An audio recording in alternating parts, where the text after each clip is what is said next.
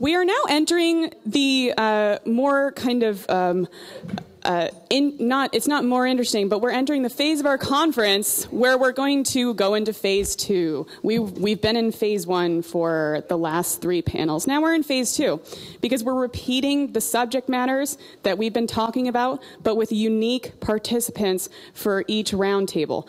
And so the participants you'll be seeing in this panel, the next one, and then tomorrow morning, we're all going to be talking about the same stuff, but from new points of view, evolving the same dialogue together, but with new things added in. So I wanted to just plant this for you guys because we had a very nice kind of segue from last panel to this one. Eric from the last panel mentioned that one way we could think about mending the relationship between science and society and art and society is to think instead about how science and art could work together, become stronger partners, and then that would have a trickle-down effect into society. And I think that's a really nice idea. But this speaks directly to science-art collaboration and in the ways that we can improve collaboration, get collaboration to be a more regular thing, identify the problems that we're having with collaboration. Maybe it's about jargon like we were just talking about. So I want to kind of plant that as a way for you guys to start out this because I think it really ties together nicely. Zach is going to come up and introduce all the panelists, so please raise your hand when he says your name. Daniel Cohn. Daniel is co-founder of the Viz Group and was the founding artist in residence at the Broad Institute for Genomic Research. He currently serves as an artist in residence at the Center for Epigenomic Research at Albert Einstein College of Medicine and manages a variety of other projects. Edgar Chewery. Edgar is a professor and director of Princeton's program in engineering physics and director of Princeton's Electric Propulsion and Plasma Dynamics Laboratory. Tiga Brain. Tiga is an artist and environmental engineer whose work intersects ecology, engineering, and the politics of emerging technologies.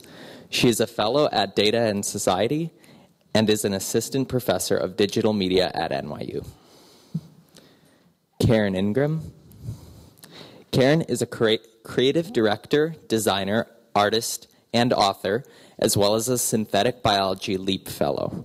She is also a co-organizer of the Empiricist League, a science cabaret based in Brooklyn. Alexi Gambis.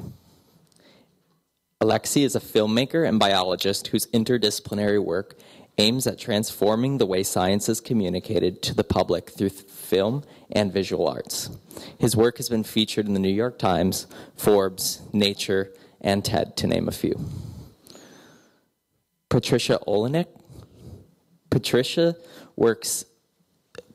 work explores art, science, and technology-related themes that often examine the dialect of natural and artificial, and cognition and effect. She also co-directs the New York Laser Program in New York and is a former chair of the Leonardo Education and Art Forum. Let's begin the roundtable. Okay, so whoever wants to jump in on how do we improve upon science-art collaborations? I think each and every one of you engages in science-art collaborations either in your own work with yourself because you have dual degrees or with other people.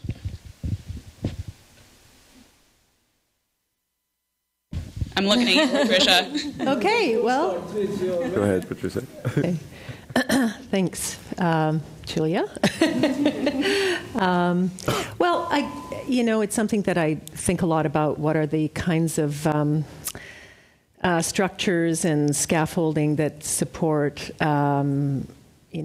dialogue between artists, scientists, and humanists, and writers, and anybody who wants to be part of that, people who are interested in technology. And there are, I guess, a couple of observations that I would make over the years, having done this in different kinds of forums. So when I was introduced as the co-director of the New York Laser program, which we do out of Ellen Levy Studio. Ellen Levy is my co-director on that. We very purposely actually don't record any of our sessions because we're trying to keep the conversations as a kind of testing ground. And we think that, well, from our observation, that people have been a little bit more hesitant to speak up, which, of course, if you're not really speaking up and you're really digging deep and you're really maybe saying something that you don't want to have on record, this can really inhibit, actually, recording can actually really inhibit a kind of more exploratory kind of set of conversations.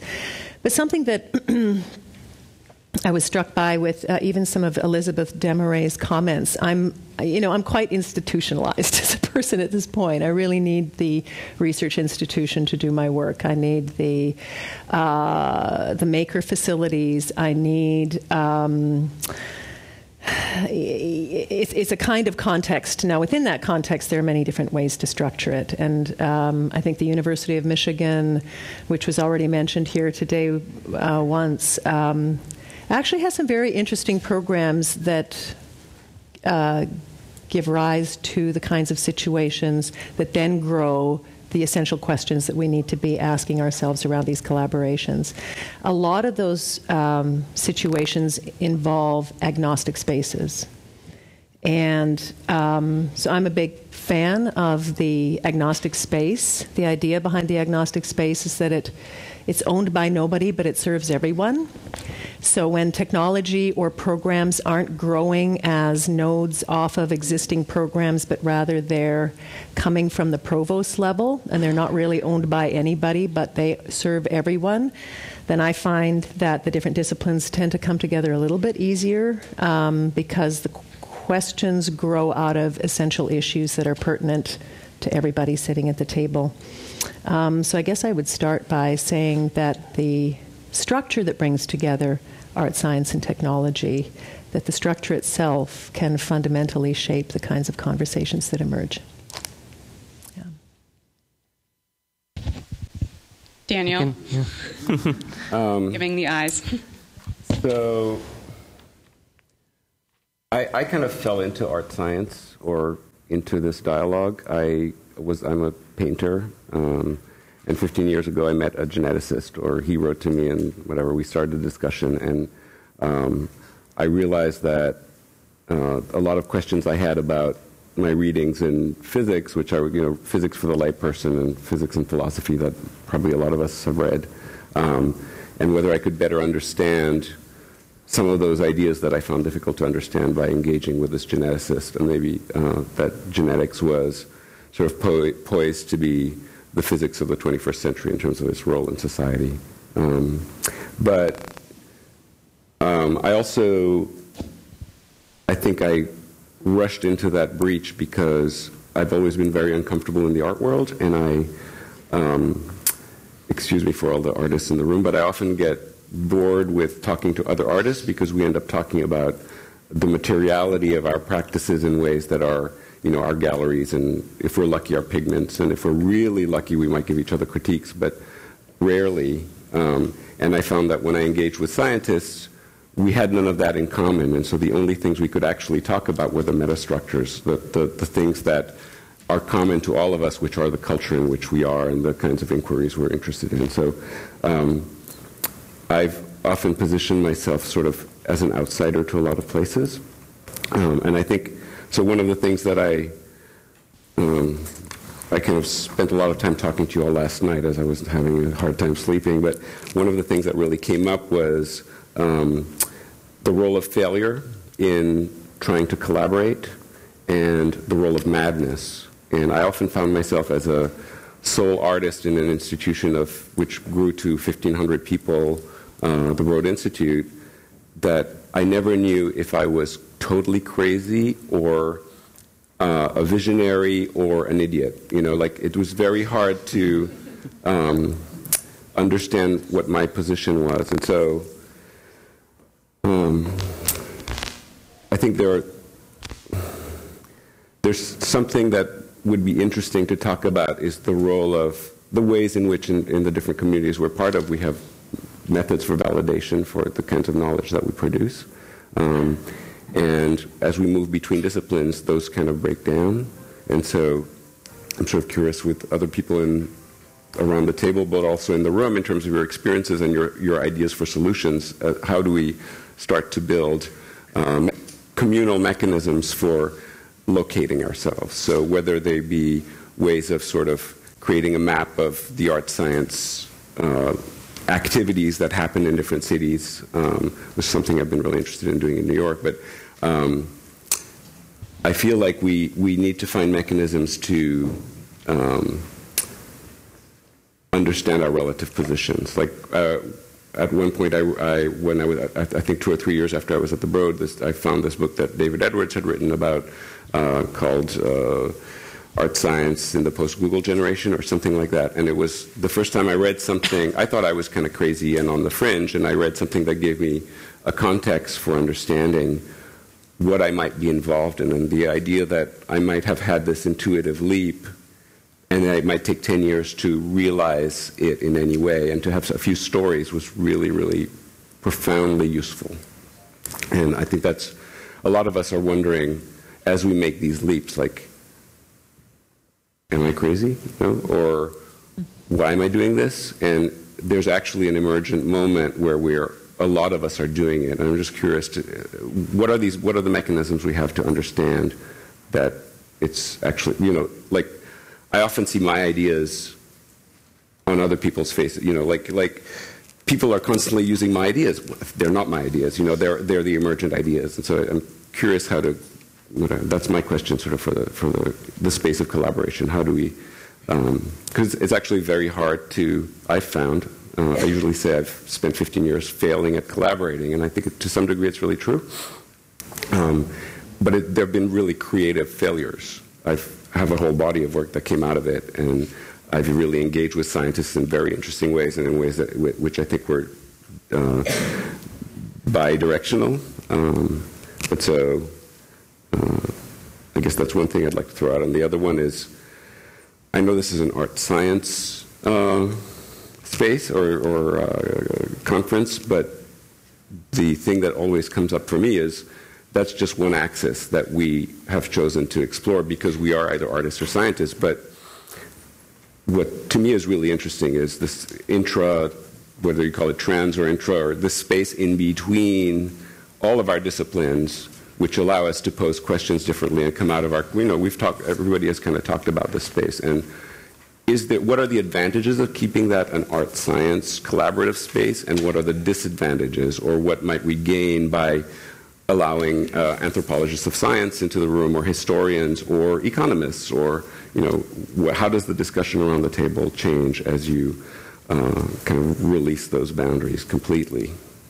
No, I'll stop for now. Yeah, I just want to kind of go on this idea of space. And so I'm a geneticist, actually, just to go off what Daniel was saying. I'm a geneticist with parents that are both artists. My dad's a painter, and my mom is a filmmaker. And I did my PhD at Rockefeller, and I was very interested, basically.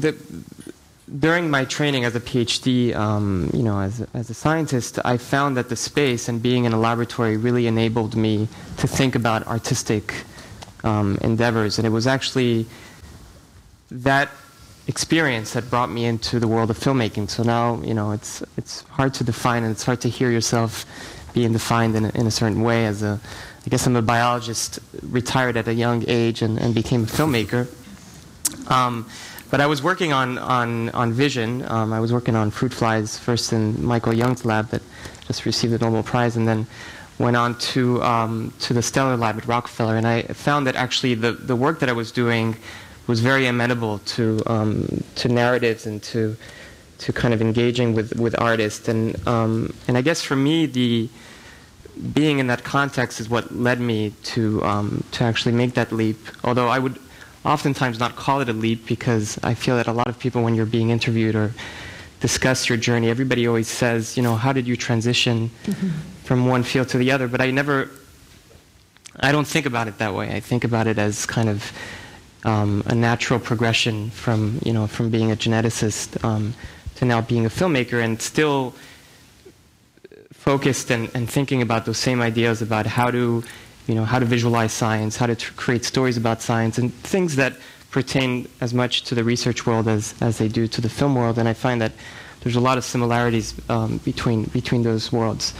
In terms of the importance of the institution in enabling the work, most of what I did started as a PhD student. I was able to start a film series at Rockefeller and bring scientists and Paul Nurse and many people to really engage in how they thought about science in media, and especially in film. And I had a particular interest in fiction, actually, in thinking about the portrayal of science and scientists and how to create films that were about accurate science, compelling science, but also told stories. And this is a little bit the mission of the Sloan Foundation that was mentioned over the last few days. But it was that environment that led me to create and to make my first films. But then I left that institutional world and I created my own nonprofit organization, which is a film festival that happens here in New York called Imagine Science, and that just celebrated its 10th year. That started at Rockefeller 10 years ago.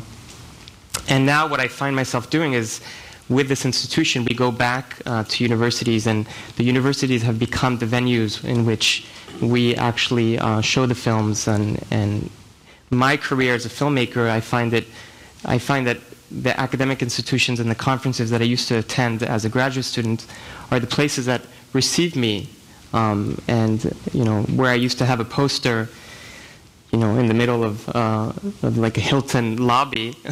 I find myself going back there and showing my film, and it's been a real thrill to be able to go back and kind of repurpose these spaces that are used for scientific talks and conferences, and go back there with artistic projects, which I think are happening, and we can probably talk about that a little bit more over the next hour. So I guess that's my experience, has been that I've almost left the academic world to go back to it, and now I teach at NYU, and I find myself kind of interfacing with those worlds. But there was a step in which I had to kind of push myself out of there. But I will say that, speaking about this overall art-science collaborations, and I remember yesterday there was a talk about, do artists enable scientists? Is the exchange mutual? I would say that it's important not to necessarily refer to it as a switch or as a leap, but I find that those two worlds are very similar in processes, and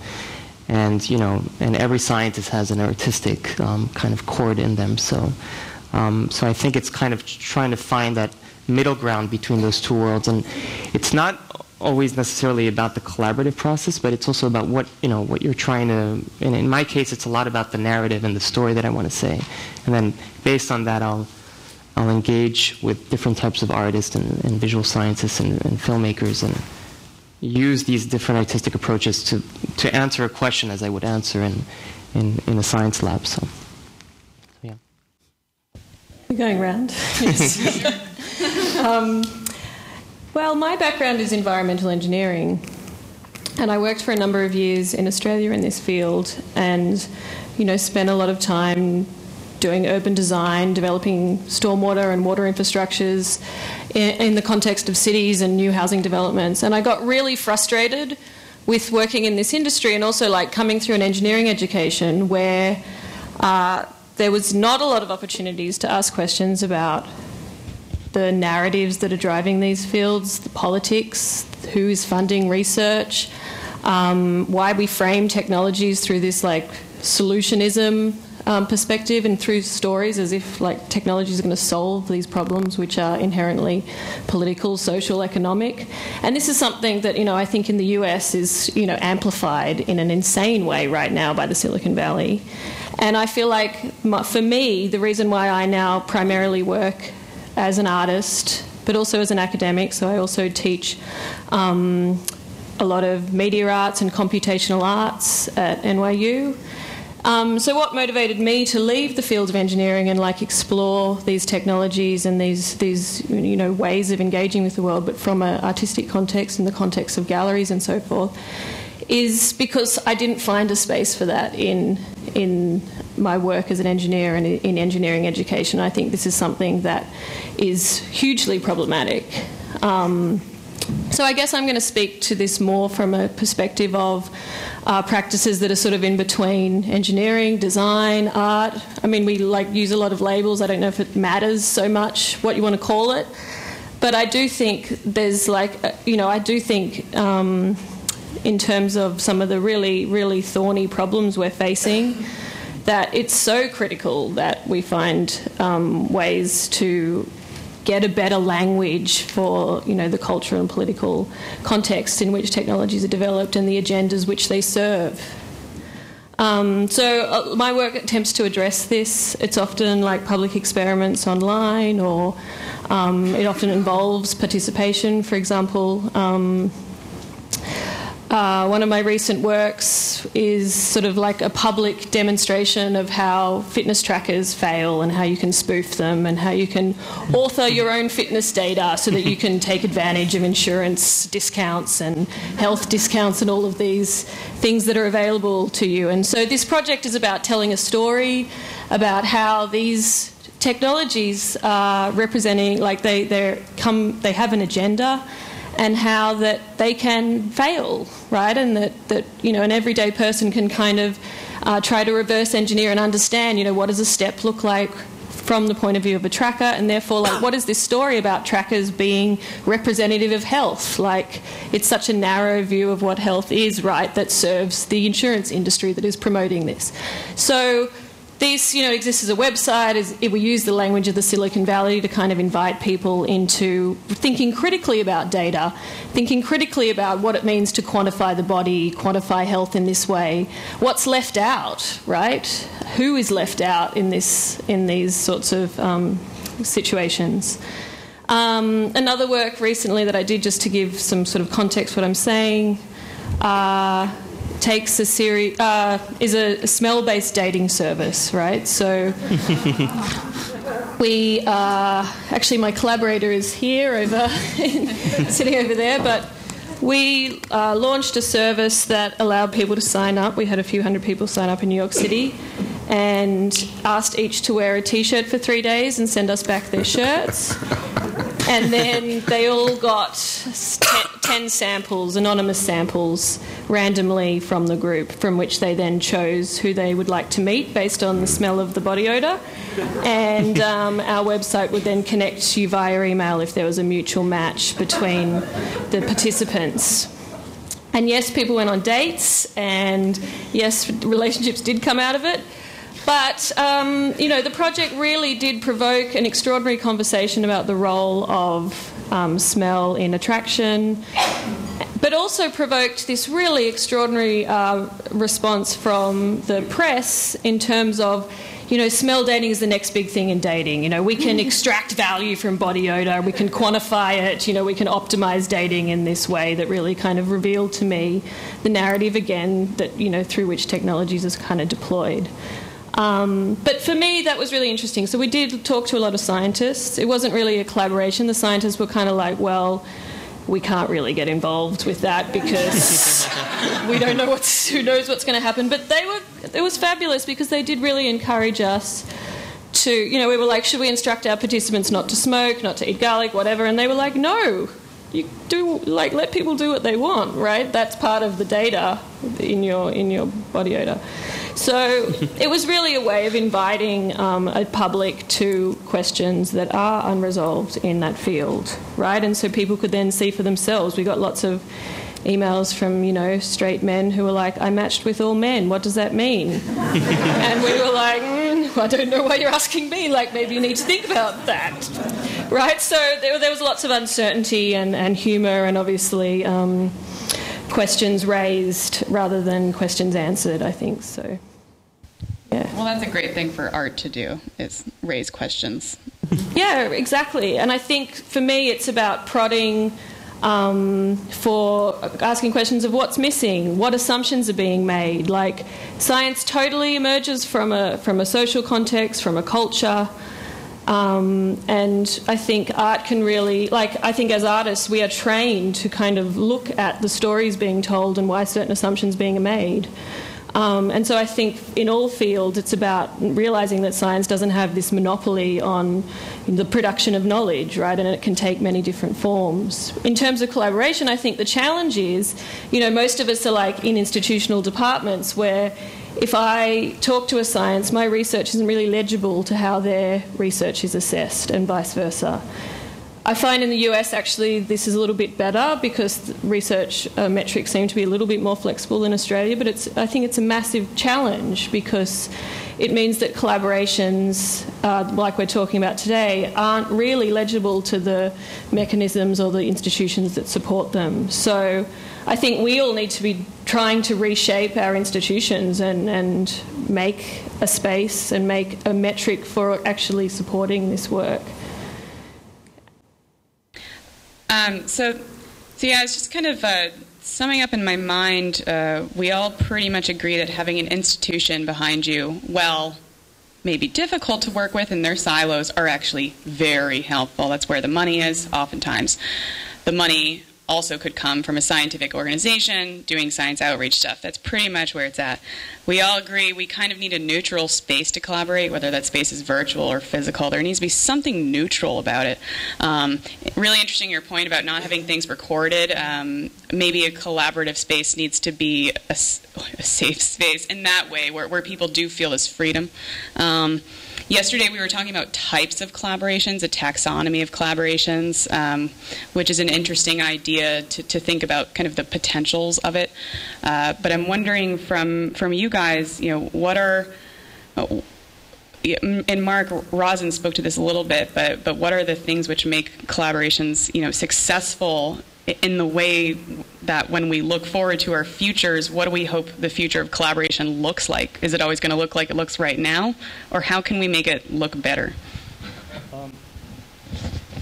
We talk about the space to collaborate. It might be interesting to consider how we can enhance opportunities to connect first.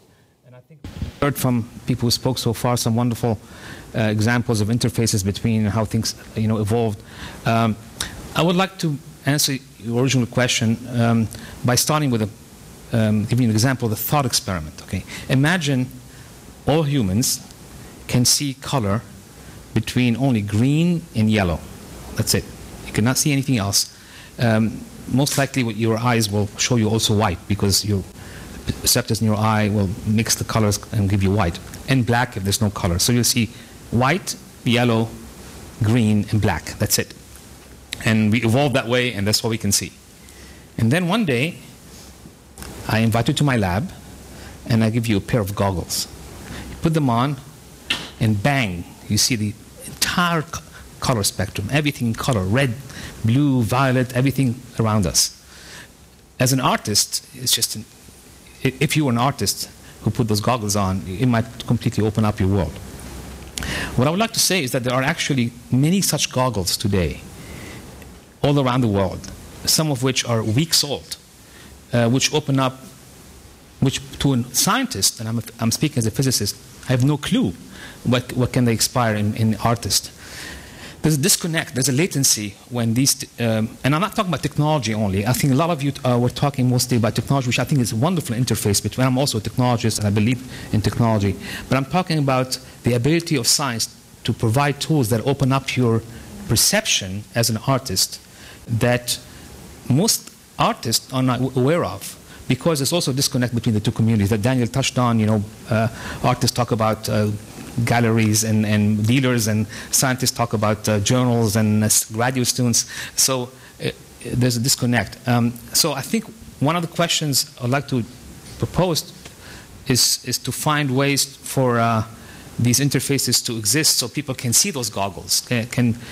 One way, which I don't see much of at all, as someone who has to go to conferences all the time. New York City, for example, is known for its galleries and wonderful theaters and so on. But people forget that on a short week in New York City, there are at least 12 scientific conferences being held here. Some of the top scientific societies hold their conferences here. I've never seen an artist at my conference, my physics conferences, even in New York City.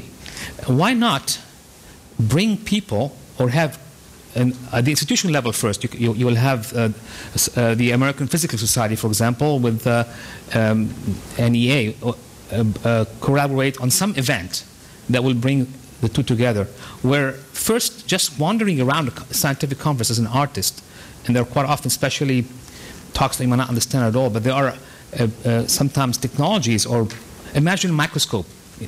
This is another example of seeing scale that before cannot be seen. There are, when an artist looks through a microscope, he sees a completely different world, an abstracted world, which can inspire him or her. And those tools can be seen at conferences. There are quite often not only actual tools, but ideas.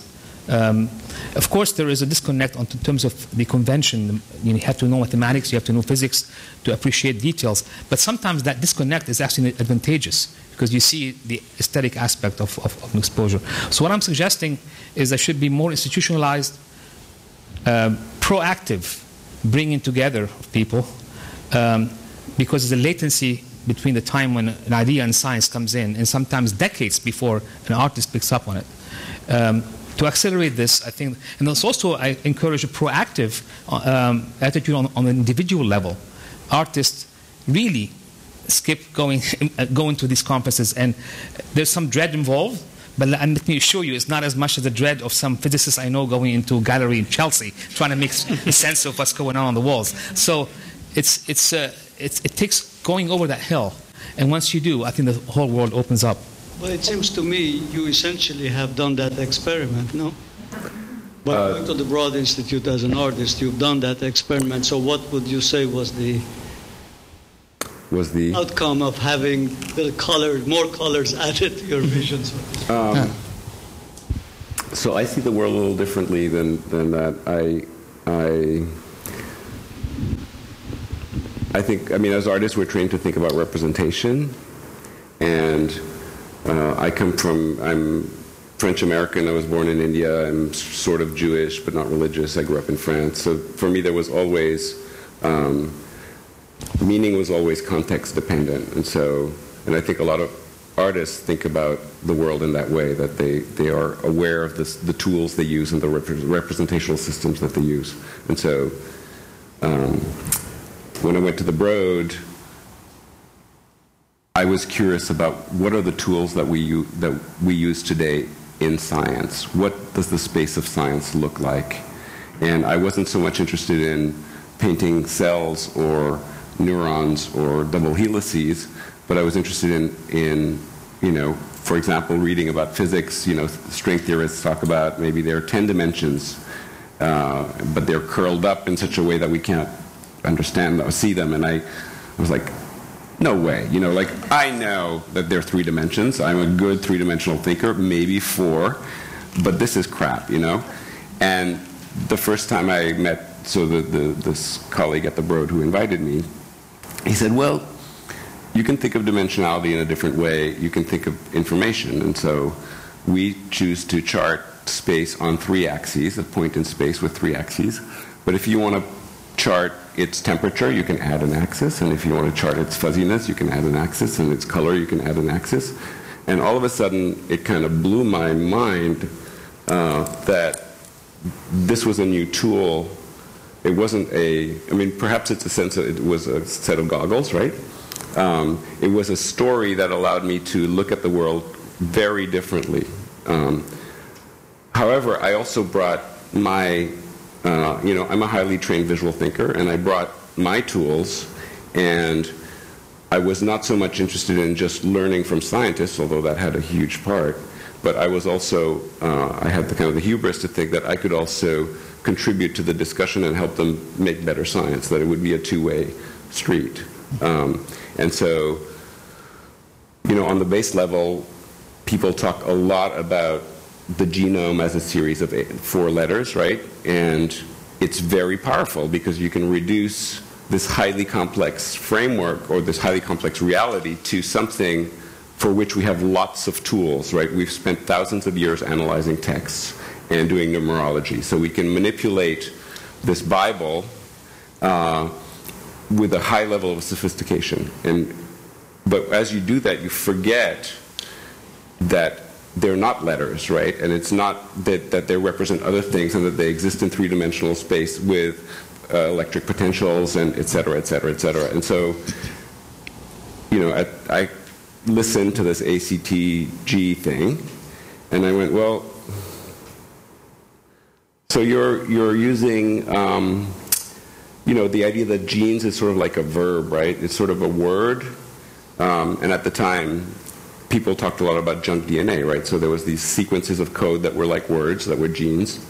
And then there was all the shit in between them that was junk because it wasn't doing anything that we could tell. As a visual artist, I know that the negative space of things is essential to the thingness of things, right? So, you know, the first thing, you know, I learned in art classes was, to a person who draws, this is our universe, right? And anywhere you touch the universe, you change the whole thing, right? And so as I draw a cup, I know that it's operating and it's changing the whole thing if I draw the outline. And so I was like, I don't believe that that's junk, you know? And it's not my saying that changed the fact that people realize that junk DNA isn't junk, but I was able to kind of critically intuit that there was information there because it's a representational space, and that's one of the things that artists bring to science space. Daniel, what you just the examples you gave are precisely different kind of goggles example. I mean, the goggle does not have to be colors or sound, or it can be ideas, and you happen to have an a bent for abstraction, which is wonderful. When could it be inspired by mathematical ideas? Which is you give examples of. We share those goggles. We give each other goggles, and part of the richness, I think, of transdisciplinary work is that, and there's reasons for this. I think that we increase the points of view on problem sets, and we enrich them, and that echoes in our culture at the moment. That we're thinking in. For lots of different reasons, high dimensionally. We're thinking in terms of polyphonies. We're thinking in terms of these integrative social systems, and we need non-domain specific ways of addressing them. So what if the residency had not been in like a science context? What if it was a neutral space with microscopes, technologies, and all of these things were disconnected from art and science? And again, I go back to, for example, the Duderstadt Center, which is a part of the University of Michigan. I quote that because I had taught there for 8 years. And the Duderstadt Center is completely agnostic, run by the provost, serves everyone, and open 24/7. But taking people out of the equation? And they have virtual reality caves. They have 360-degree stereoscopic screens. They have 500 independent workstations for the experimentation with digital technology. And you will be in there at 3 o'clock in the morning, and the person to your left is from biology. The person to your right is from naval architecture and marine engineering.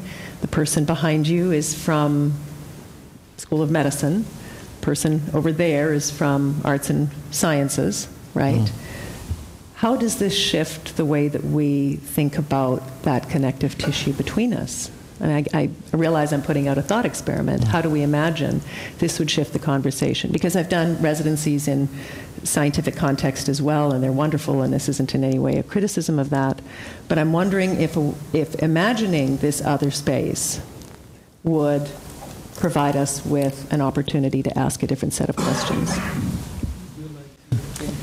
Well, I was thinking about the idea of space because I curate a speaker series in Brooklyn called the Empiricists League, and what we do is we get scientists and researchers and journalists to get on stage, the same stage that comedians and musicians and people of a different sort of skill set get on stage and talk about their work, you know, for 15 minutes. And I think, you know, I've also been in the position where I've as an artist, gone to a conference where I didn't understand the jargon, but I immersed myself in it. This is because I'm involved in the synthetic biology community. And I think that it takes, it's a lot of effort as an artist to be immersed into a field in science like that, because you have to take in what's been said and be patient with yourself, and understand that the jargon will become more familiar in time. And then you have conversations with people, and you kind of compare your jargon, your mutual jargon, and see if you can find overlap. So it's an interesting process as an artist to be so closely intertwined with a scientist. I experienced this when I was working on the synthetic biology curriculum with Natalie Kuldell and the amazing team that I worked on it with. Just kind of being quiet and listening to ideas come up and take notes, and then the next time you have the conversation with them, you understand a little bit more, and you can. And you had said something about observation, and I think that translation is a part of that as well. As an artist, like you observe what's happening, you observe a process, you question it, you think about how it's depicted visually, because it is like a symbol, and then you translate it into a piece of work or a graph or a diagram or just something that somebody else can build off of. So, yeah. I wanted to come back to this idea of tools, because I think that, we've been talking a lot about the emphasis of kind of repurposing tools and using these tools in different settings and neutral settings. That the way I often think about, accessing and infiltrating these spaces or conferences is also thinking a little bit more, in my case, and I have kind of a distorted world where a lot of my films are about animals, and the way I kind of infiltrate these conferences is by kind of this anthropomorphic kind of entrance into these worlds. So I made my first film was about fruit flies, because I spent 10 years with them. They were kind of my friends. I spent most of the time looking at fruit flies and imagining that I was kind of like a Kafkaesque, like human-sized fly. So I'll spare you guys with those dreams. They appear in some of my movies, but the way I was able to access, there was two ways. One was through kind of taking a subject matter. I'm very interested in this idea of animals as subject matters, in which you can create a film that has a kind of a merge of scientific information as well as kind of like a fictional representation, and you can access these conferences, like the Drosophila conferences that attract thousands and thousands of people all around the world. And I find that there's a lot about this emphasis of the tools, but the way I kind of get into these worlds is through these model organisms, or through the actual participants, in this case scientists, which I invite scientists to be involved in fictional films. So Stuart, I think, who has spoken or will speak, Stuart Firestein, plays a 1920s professor of, he plays Thomas Hunt Morgan in this 1920s lab at Columbia. But and then I had Leslie Vauchal, who works on smell, play a scientist in the 20s. But by involving these scientists in art projects where they're not only passive advisors, but are actually involved in the making of this project, even though there's a bit of resistance initially, I find that I can access, it's the same way as when you make a film and you want to get, this actor. Well, I try to get these scientists that are kind of experts in their field to put them in a kind of leave their comfort zone and put them in these settings where they may be talking about their work, but they may also be in a fictionalized setting. So I think this idea of tools is very important, but the tools are evolving at an incredible speed, and I feel that the tools will eventually, it's like when you go to film school and they teach you about the latest cameras, but ultimately all of this will change and evolve. So I think it's important to think about how the tools will enable these kind of ideas, or whether it's also like a mathematical equation or an animal, or and I find that for me, all the scientific jargon that you were mentioning, I find that there's a lot of ways of making parallels between these, these kind of very abstract ideas, and make these parallels between the lives of scientists and, what does it mean to study the genes that dictate color in a butterfly wing, and how does that relate to a person? So I oftentimes transpose or translate these ideas or these equations into people's lives, and kind of find these relationships between micro and macro. So I think, just to put this out on the floor, I think that we think a lot about tools, and we think a lot about DIY spaces that have PCR machines and, all these tools. But I think ultimately it's, over the last hundreds of years, it is this idea that kind of motivates these collaborations. And so I like that you've inverted the normal model and you're inviting scientists into an artistic space. Yeah. I think, maybe also in response to your observations, I would like to see more of that. What would it mean to have a scientist in residence at a museum, or an engineer in residence in an art context? And I think Alden College came up once in the prior panel, but there's a really wonderful professor there, Sarah Hendren, who is launching this. So they recently have got some funding to do engineering placements into art organisations for their students. That's a great methodology. You don't do genetics anymore. No, I don't. I dabble in science when I work on a film, because I get to actually come back and shadow scientists and work in those environments. And I will say that, back to your point, it is hard to access these worlds. And being a geneticist has helped me. But would it help the other way around? Yeah, it's a question I ask myself often, is whether if I had inverted kind of the experience and my background in terms of studying film. And I think that, it's a question that Well, there's a fundamental question I think you're touching on, which I think is terribly interesting. We all agree that that there's a fundamental relationship between science and art. Aesthetics deals with beauty, perception of beauty. Science deals with truth. Since Plato to Heidegger, people talk about truth and beauty being the same. Or fundamentally related. So we all agree on that. The fact that we are here, we believe in it. And we're talking about the fact that how science can, and those goggles and those equations can inspire artists. But now, both of you open up, turn the table almost, and ask, it begs asking a fundamental question. Can art fundamentally enhance science, fundamental science? It's not clear to me, by the way. Of course, as an artist, as a scientist, who loves art. No, but I'm not sure. I'm not totally sure how, as a scientist, perception of course, on a fundamental level, there is a looking for simple ideas, simple equations. We humans perceive beauty in simplicity. There's a whole movement in physics trying to unify things down to single equation, possibly. Right. And people question whether there is such a thing, or whether such a funneling down to a single equation is indeed a true fundamental thing to do, or a reflection of our aesthetic tendencies. But my question, the question I'd like to put forward is, to what extent art can inspire science?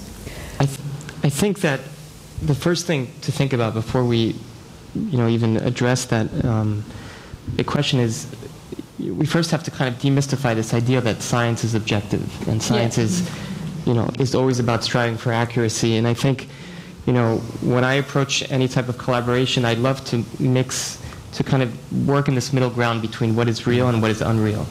And so I think, what's important is to understand that there's a lot of subjectivity, there's a lot of interpretation and creating narratives when you're publishing papers that shouldn't necessarily pollute or misconstrue the facts. I think it actually enhances it in many ways, and I think that is how I think art can really help the scientists, is to think about how do we use these tools and repurpose them, or how do we think about these questions in different ways. I have this story where when I was working on this film about fruit flies, I created a bithorax fly that has 4 wings. And I had many labs in New York that were involved in trying to generate this fly. It had to be in these 18-degree chambers, and it's very hard to make because they can't get out of the pupa. And then suddenly we were maybe in the first week of shooting, and somebody told us at Rockefeller that they had this bithorax fly. So we went over to the lab, we brought it in a Petri dish in a taxi, was escorted And then we brought it on set. We had like these huge cameras and ready to shoot, and it lived maybe for a minute more. But when I made the film, I had all these scientists that asked me how I generated this fly. So I felt that the film had actually contributed, because there was actually no video of this four-winged fly, only these images that were made by Ed Lewis a long time ago. But anyway, this is a case where the film actually gave people ideas about trying to generate this fly. But I think, just a side note there. I think that, inherently artists are there also to kind of show the scientists that the information that they have, the facts that they have, they can be used in other ways. There's a bit of a danger in what you... first, I completely agree with you. Scientists are full of their biases. There could be somewhere on the spectrum of aesthetically minded or not, but we all have our biases. It's projected in our work, nonetheless. But we teach our graduate students, when they write a paper, if they see something, not to tell it because make it sound more beautiful or more aesthetic or more poetic, the other way around. Of course, you all fail to some extent, but there's a danger in trying to inject aestheticism in the practice of science. Scientists will recoil at it. We are taught to recoil at it. So I'm not saying it's a bad thing. Yeah. The experiment can be wonderful, can be, although the way we learn is through narrative. The way I think aesthetics, I agree with you, is a tricky line, but the way we ingest information is by telling stories inherently. Whether it's facts, whether it's experiments that we did in a chronological fashion, or we did experiments over 6 years, but then we streamlined it into this paper that. So you're inviting a physicist to tell a story artistically in the physical review letters, or no, not artistically, but you have to tell a story in order to present your data. But also powers of observation are very different between artists. I mean, I was just at Roger Molina's watering hole a couple of weeks ago at UT Dallas, and there was someone there, Patrice Legal, who was working with an artist, and they set up these large fluid tanks, and he works in fluid dynamics, and they worked, I believe, I could be... forgive me if this isn't entirely accurate, but as I understand it, this pool was tipping back and forth, and they were photographing waves with a very high-speed camera. And through the observation of, first of all, through the setup and through the observation of these waves, they discovered that certain parts of the wave formation itself are still on the surface of the water. This is scientific discovery. This is completely new scientific discovery. So I think there are, depending on the setup and the lens through which you observe phenomena, I think this is something that artists bring to the table that it can be quite different. Another example, former colleague of mine, when we were working with particle and theoretical physicists, ended up using the math from physics to visualize a boson.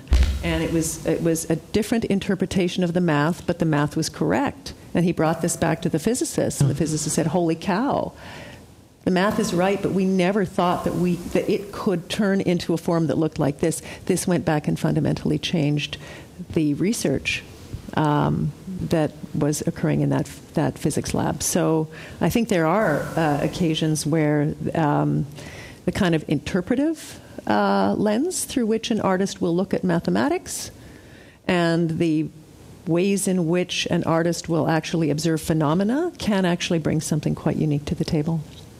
So I have a question for all of you, and this is something I've been wondering about. A lot of science art collaborations, maybe 98% of them, are started by artists. Scientists usually agree in the end, yeah, that was great. I enjoyed that. And maybe it added to their work. Maybe it revealed something about their work. Maybe they just liked it because it was fun. We need the dating service. Right. But my question is, does anybody have a problem with the fact that that's true, that this world is pretty much artist-initiated? Is that problematic or not? I don't really know if... I haven't really necessarily found that to be true, just because, as an artist... I guess one of the biggest projects that I worked on was, like I said, the curriculum, and I ended up working on that because the scientists asked me to, because I'd made like a an artifact. I made a diagram that explained a process, and she saw it and was like, this makes sense to me. I think that this would be great for the book, and we can apply this to how we teach it, you know? And so I didn't actually actively seek out the collaboration with her. I just made something and said, here, look at it, you know, and was open to corrections and criticisms. But I want to talk about something really quickly about the notion of story, because even within like the world of art and the world of science, story can be jargony.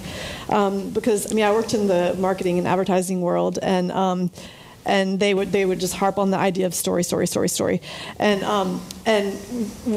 when I think of story from that perspective, it's like a crafted narrative that leads you to a specific outcome, which is, you know, to a purchase. That's what it is. And so, but when you're talking about science story in terms of science, you're looking at data and you're seeing what patterns emerged from the data, you know, and maybe you have an idea of what story you'd like to tell, but I mean, at least this is an experience that I had when I was working with, you know, another collaborator who's a scientist, and she was like, I'm looking for the story. I'm like, what do you mean? We have the story. It's like, how do, you know, artists and scientists think alike or not alike, you know? And she's like, no, I mean, like, the story, like the minutia, the details, like the patterns. And I'm like, oh, story. So, yeah, I mean... Still, I think Julia's point is still not a two-way street. It's mostly, these things are initiated by artists. Perhaps one way to get the balance off from 98% or so to maybe 90% is to encourage scientists. I know to do art. My university has a competition every year. Scientists are encouraged to make a picture or a graphic and submit it. And is it the Art of Science? That's right. It's called the Art of Science. Yeah. Okay, and I've contributed to it. I lost, but I have no colleagues who won, and we take it seriously. So we all become an artist for a week, and so there could be things like this done at, residencies are wonderful places to practice these things. The other way around. In my case, it was the other way around. I think for a long time, maybe that was true. I think we're in an emergent space. Maybe we get tired of using that word, but things are changing very fast, and there are more and more institutions that are trying to understand what's happening in the street, sort of, so to speak, and that are trying to support it. I was really fortunate to be the past 2 years in a conference organized by the National Academies called NACFI, National Academies Futures Initiative, which is originally a science-based interdisciplinary conference. And 2 years ago, they started inviting artists and designers, and I know Roger was there, Roger Molina was there. And I think more and more these things are happening all over the place, and in all sorts of different forms. And I think one of the focus is shifting a little bit to, okay, well, now we know that this is possible, and maybe now we can start tackling problems. And I kind of wanted to come back to what Stuart had said. You know, we've found ways of we all interrogate the world, and we're starting to see our relationship with it. We've found out some things about our relationship to and effects on the world that are problematic. I mean, I'm adding now, that are problematic and that we're going to need to address. And I think a lot of our motivations come from different kinds of sense of urgency about what we can or could do in our siloed activity spaces and what we might be able to do by pooling efforts and points of view. And I think there's, so for example, in the case of NACFI last year, we came up with this idea, this question, does the ocean have memory? And it's a silly question, right? Of course the ocean doesn't have memory. Well, wait a minute, you know? And so what's nice is that NACFI also has grants that follow the conference, so we applied for seed grants, and we're able to bring together 20 researchers from across oceanography, the humanities, and the arts to play and pose this question. And we're kind of iterating this now, and it turns out that there's a lot of fruitful ways to pose that question, and just in the articulation of the words and then in the articulations of our disciplines. And so that would set off a different series of narratives for each of the different... It sets out an echo chamber, and ultimately what we're talking about is shifting, and I guess that was one of the things I wanted to talk about before we leave, or before we just open it to questions, was we're in a space where we're starting to wonder about caring, right? And a few years ago there was a art science conference at MIT, and Bruno Latour was one of the keynotes, and he said, the science is in about global warming. The real question is, why don't we care? And I'm going to be working from now on, this was Bruno speaking, about why we don't care about Gaia. And I was kind of blown away by, there's, I think, to some degree, without trying to save the world, we're all wondering about that question. What can I do right now? And the reason that we're reaching beyond our disciplines has something to do with that, is that the solution, obviously we're the cause of the problem, so if we don't start acting differently and starting to find ways to care for this planet that we live on, we're toast, Absolutely. And I mean, I talk to a lot of ecologists because a lot of my work involves, environmental research and intervention. And I think that's a field actually where there's a huge amount of interest and work happening, inviting artists and designers into research projects because of this. Because, those fields have struggled to get engagement and, public discussion happening around the findings and these very urgent problems that we all face. And I'm both excited and terrified when the discourse changes and all of a sudden the artists are going to come in and solve that problem, right? But yeah, I think perhaps there's not so much of an agenda to do this in physics, but definitely like in environment and ecology there is. But I guess part of what that represents is we're actually coming out of it. We're not going into another. It's not just about going into the lab or coming into the studio. It's actually going into our common street, or whatever we want to call it, our common world, and saying, well, we need to collaborate on this. And it's no longer about just doing art about science or science about art. I can see how the environment is a perfect environment for it. But what would be another discipline that would have such fertility for? I mean, I think because of the way that science is taught, it's so hard to see outside of these dominant Western narratives that we all just live and breathe, because that's the way we're taught from literally like kindergarten, right? So an example that I've been talking about a lot with some friends is apparently in the field of ecology, they think that the way that birds evolved to have wings wasn't anything about them developing modes of transport, but it was about an interface for attracting mates, right? So that the birds would perform and the wings get larger, and it's about attracting your your partner. And so I think this idea of affective ecology, the narratives of ecology, we think about it in a very functional sense, right? So, wings were developed because, organisms want to get around better, or that there's an advantage to doing that. Or, when an organism is moving around, it's looking for food. And we have this super anthropomorphic perspective on the way that we understand all systems. And so I think understanding that affect is something that isn't also exclusively human is obviously something that the arts is really well versed in, and can completely then change narratives of how we understand the natural world that aren't necessarily in traditional, scientific. And I think those narratives are really important. Ursula Heise at the Sustainability Institute at UCLA is an eco-critic, and she's highly, highly critical of the kinds of narratives that we're spinning around ecology today, and says that they're highly problematic, and we have to think of entirely new narratives to actually budge people forward and to think about futures with these changed environments that we're soon to encounter. But back to that idea of narratives. One word that hasn't come into this conversation yet, and I'd like to throw it out there, is the word empathy, because I teach in medical humanities. I'm the director of the Graduate School of Art at Washington University in St. Louis, and I've gotten some terrific grants to put together art science fellows groups, one of them from the Scandalera Center for Entrepreneurship, because I managed to convince them that the bringing together of artists, scientists, and humanists was in and of itself an entrepreneurial venture, and I got a nice big grant that culminated with a symposium at UCLA. But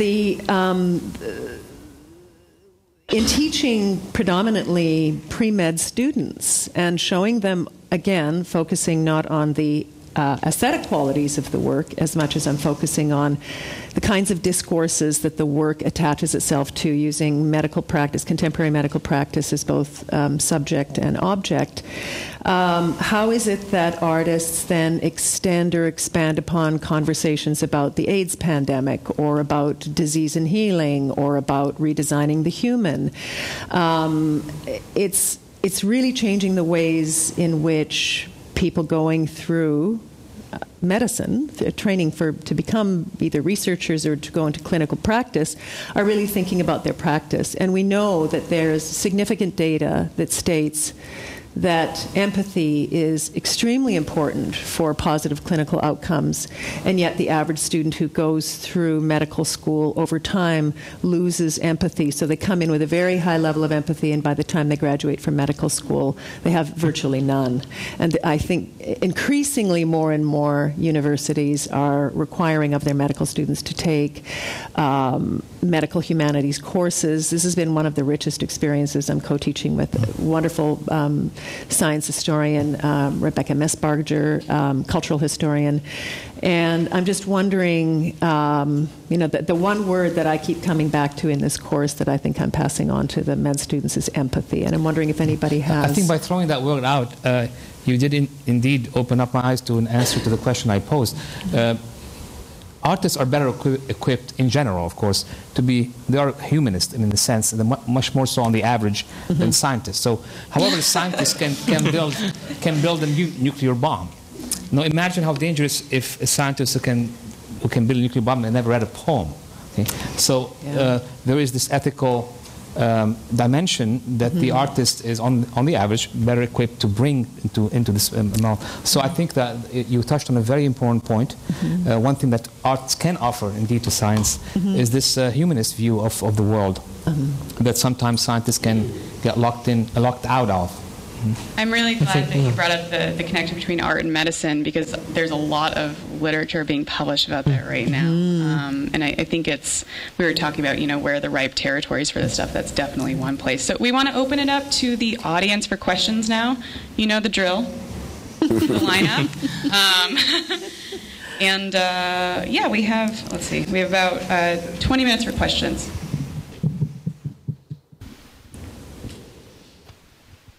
I have to make that point that I have done art that is actually science research, and I discovered, working with liquid formations, that the physics of liquid formation correlates to biological formation processes.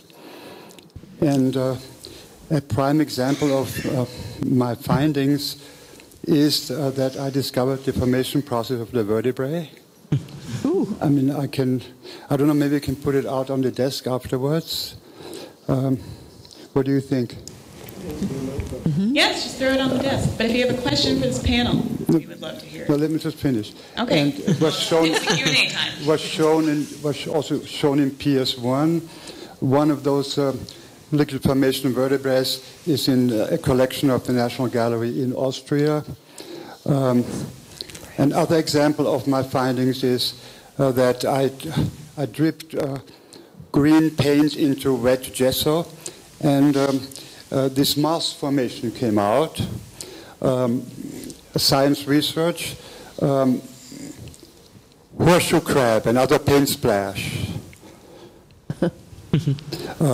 Stefan, these might be better to look at up close, don't you think? Okay, and let me just say one more thing. Anyway, spray can markings, organisms. I put them out there, and they'll be out there when you want to talk. Okay. Thank you. But also, my website, Other Dimension website, deals with other dimension reality and that is also research onto the facts of other dimensions. Thank you.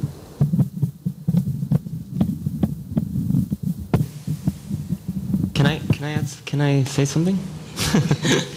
I just want to mention, because we're talking a lot about art practices, and we have this initiative at Imagine Science, which some of the people in the audience have participated, where we're very interested in unpublished data, and very interested in data that kind of sits on computers, especially video, obviously, because we try to I was just kind of inspired by these presentations of these images, that we encourage scientists to actually give us their data and present it in kind of a cinematic setting.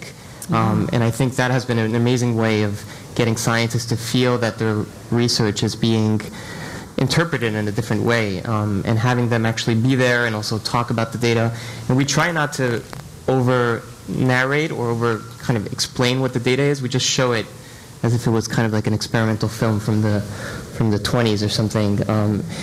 You know, like where they used to show like the Percy Smith and the acrobatic fly, or the mites on cheese, or these types of things. And we have this other competition back, because I wanted to talk, because film, I feel, is also the relationship. Every art practice has a different way of thinking about it, but we get a lot of scientists that are very enthusiastic about participating in film.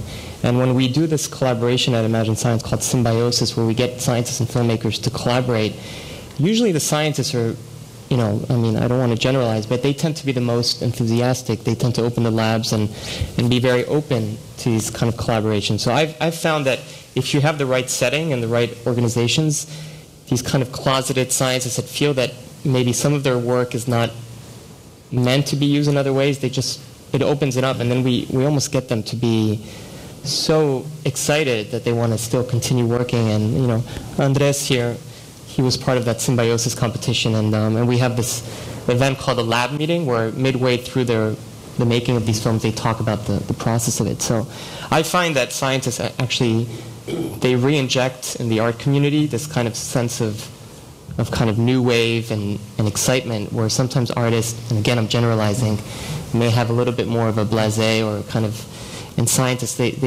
get really excited. And I always prefer to show my films to scientists than to people in film festivals. Is a very a very specific environment where there's just a lot of pretentious, whereas with scientists you just get like these inherent excitement about But I think your point about taking data and information out of a context and put in another context can be really enriching and artistic. In conferences, or you can go, even if you are a specialist, you go to a session where you could be completely gibberish, okay? Right. And especially if a life scientist goes into a physical scientist or vice versa. And that happened to me many times, and I sit in the back of the room and I look at the view graphs.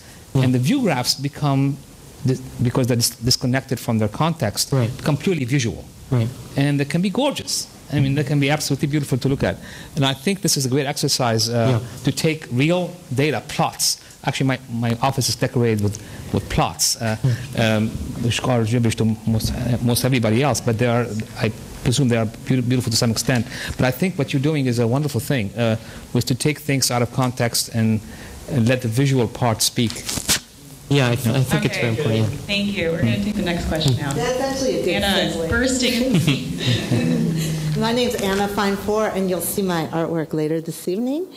And I'm really happy to be here. I've been working in scientific concepts, not solely, but it interests me. And recently I was at an event at National Academy of Sciences. Alana's here, but it wasn't her event, and it was about gene editing.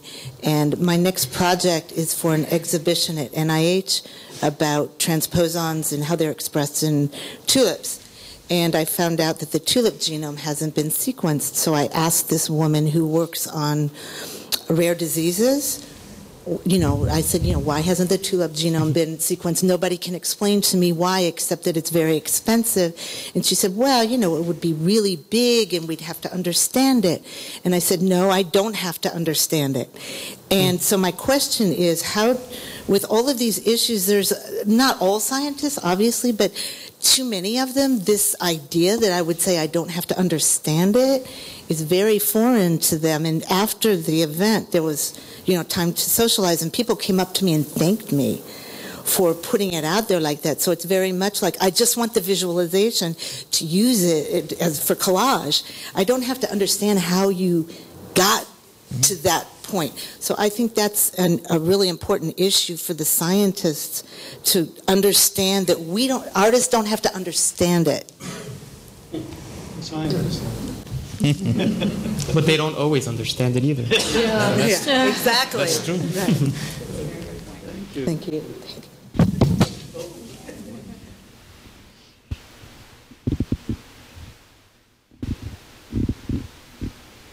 I'm Dr. Shirley Muller. I am a physician. I wanted to add some balance to the empathy issue. I think this was someone from the University of Chicago, and he showed, yes, that in medical students, that when they start, they have a lot of empathy, and at the end of their training, they don't. And then he went into the positives and negatives of this. And although it is true that having some empathy is a good thing, I think for a physician to have way too much empathy is a bad thing.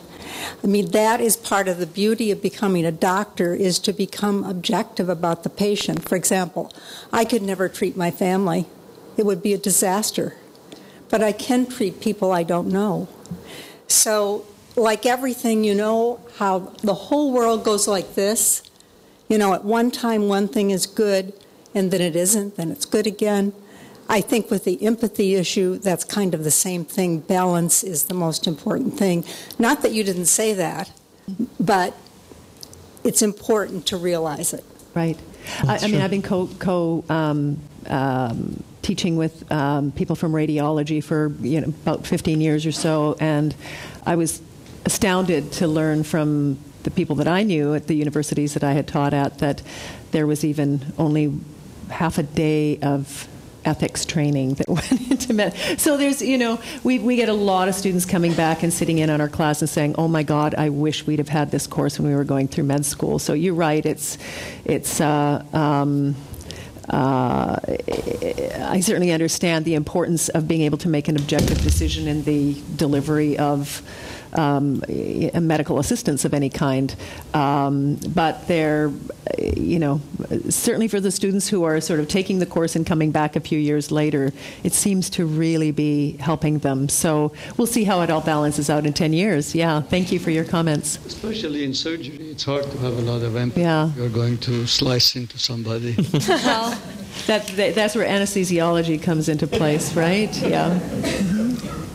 Hi. First of all, thank you to everybody who's been on these roundtables today and everyone who's asked questions. I've really enjoyed the day so far. My name is Kate St. Amand. I'm the co-artistic director of a New York-based dance company, and for the past few years we've been digging into this intersection of science and art.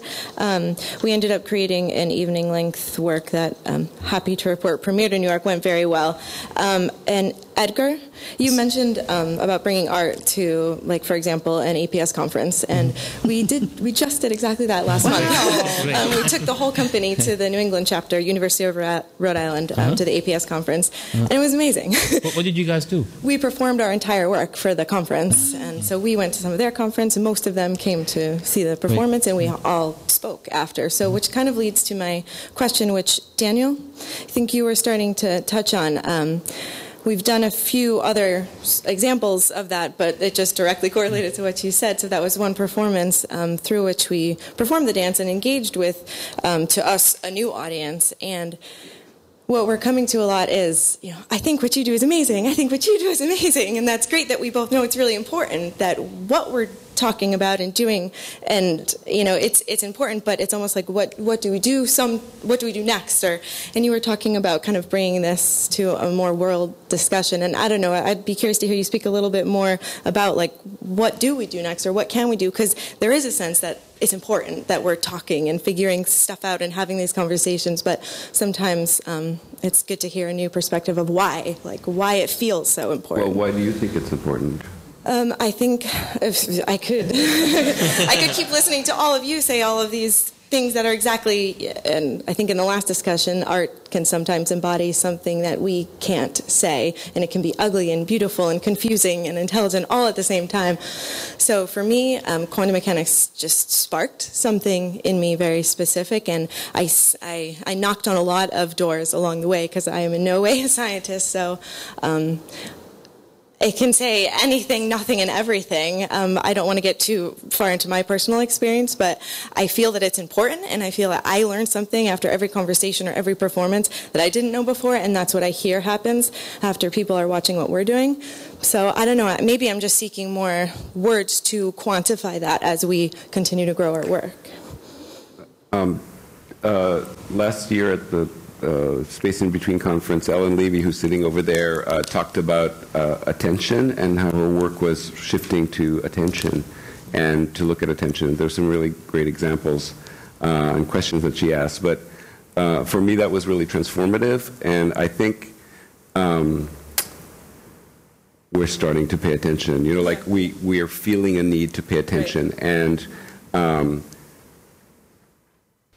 it's very hard to pay attention. I mean, we could go into discussion about evolutionary behaviors and stuff like that, but if you're in the environment that you're in always the same, you pay attention differently. And as you start to reach out and to be in a place where you don't quite know the rules, or something will come up and you have never seen it before, oh my God, right. You know, you pay attention. And so I think there's something in this space that we're exploring which is allowing us to pay attention, and we know that it's urgent that we do it. So I think we all have different things that we're starting to pay attention to, you know, places that we turn to for that sense of surprise. In my practice, just before I started working with scientists, I always move my paintings around in the studio, because every time they're on a new wall in a new light, I see them differently, and I can repaint them, or I can find clues to how to continue them. And I think there's something, I mean, I really think there's something happening across our cultures where, and whatever, I have a whole, you know, theoretical framework around it. I won't bore you with it, but I think there were some very profound changes that happened at the end of the 19th century that put us into new sets of causalities, and where it's unfolding. And at the same time, we're faced, partly because we can see it, because of those changes that happened, we're faced with these sort of mounting deadlines. And so I think those two things together are making us notice, stop and notice. And I think there's a real reason for it. And, you know, I think that's why we're all in this room in some way, because we stopped and we're noticing. We're wondering how to move from here. You mentioned that, just want to add one thing to what you said.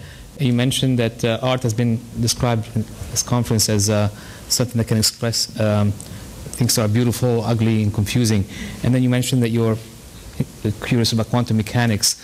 As someone who teaches quantum mechanics, can tell you picked the right field, because it is really, it can be very beautiful. You're the right it can be the equations can get very ugly, and it's very confusing. And the more you dig into it, the more confusing it is. So, and as an artist, you could not have picked a better branch of physics.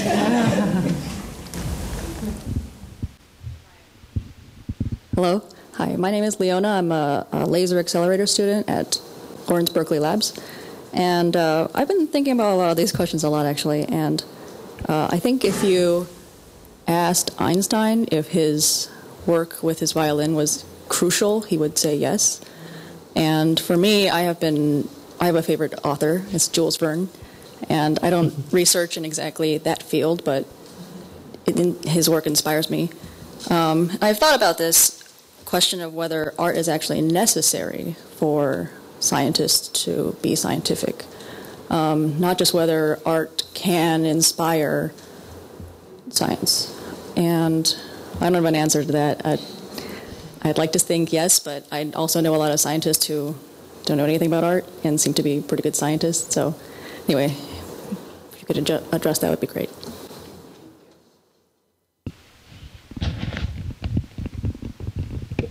I just wanted to mention two conferences that I don't know how many of you know about that do bring science and art together, and they have art galleries and presentations by artists, and they have workshops at each of these. One is called Bridges, which is an art and mathematics conference. And they have, a day for families and children and play. And so we're talking about what can happen at these conferences. They're a good example. And the other one is that started out as a Society for Literature and Science and has become Society for Literature, Science, and the Arts. And so the kind of work you're talking about has been going on at these conferences for a very long time. And I recommend them to anybody who wants to see how to keep going with this kind of thing. Thank you. Yeah, those are both really, really great conferences. I'm sure some of you in the room have been there.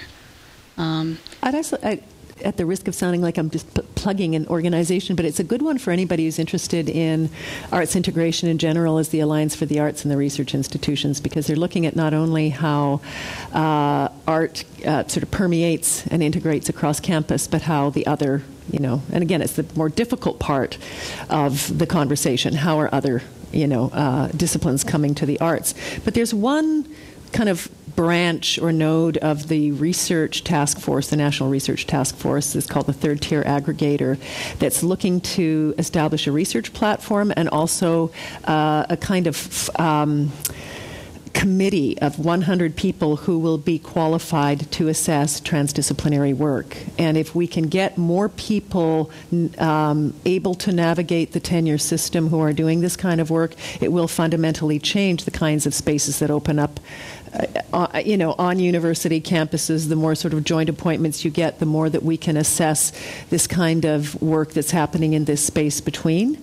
And this is one group run by Kevin Hamilton and at Champaign-Urbana, and also Dara Byrne at Carnegie Mellon University. They've been working very hard to sort of establish this, and it could fundamentally change the way that research universities that have art programs are functioning, and science, of course, is deeply embedded in all of these conversations. So, yeah. Well, actually, since we have, you touched on a very important point. Creating academic positions in such a field, disciplinary field.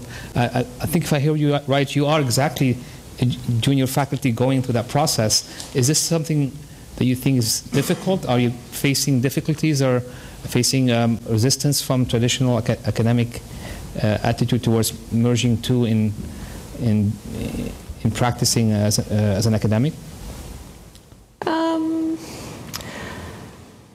Or not necessarily you in your institution, but in general. Well, I'm very lucky at the moment in that the engineering school at NYU is very unusual because it used to be Brooklyn Polytech, and so we have an SDS department, we have a digital media department within the engineering school, which is like almost unheard of anywhere else. But it means that like within the school itself there is this interdisciplinarity which I did not experience in the other institutions I've been in. I think in the context of art and design, there's a lot of opportunities for people who are doing more interdisciplinary work, particularly people who are engaging with, computation, media arts, as technology is and computation is seeping into all aspects of our lives. I think there's a sort of an awareness and an agenda for including that more centrally within an institutional context. But I also think, and this relates to the STEAM panel that was earlier, that the way that engineering and science are taught excludes a huge amount of the population. If we look at who's in this room, we're not exactly a hugely diverse bunch in here, right? Why is that? And coming through an engineering degree where literally at the start of every subject the professor would be like, 60% of people failed last year, so you better work really hard. And it's like, well, that's why we face these diversity issues in the Silicon Valley and in lots of the sort of institutions where we work. We have the privilege of working. And so I think for me, one thing, so I teach computer science but through an art pedagogy, so prompts, assignments, the work we do is open-ended, it's about personal expression, it's not about, working through problem sets as a traditional computer science I'm going to cut us off there, unfortunately. But all I was going to say is that means that a different community of people feel invited and feel able to participate. Yes, and that's a really important part of STEAM. And kind of. Could I just make one more point? Okay, we do have to cut it's off really now. short. Okay. Which is the invitation to why don't we show up at more scientific conferences, the 12 scientific conferences. The artists that I know cannot afford the registration for these conferences. Very good. So that if these conferences would put aside a registration or a free registration and invite an art student, that would help tremendously. Absolutely. Okay, everyone. Thank you. Conversations to be continued. Absolutely. Thank you, Roundtable. Thank you so much. Yeah.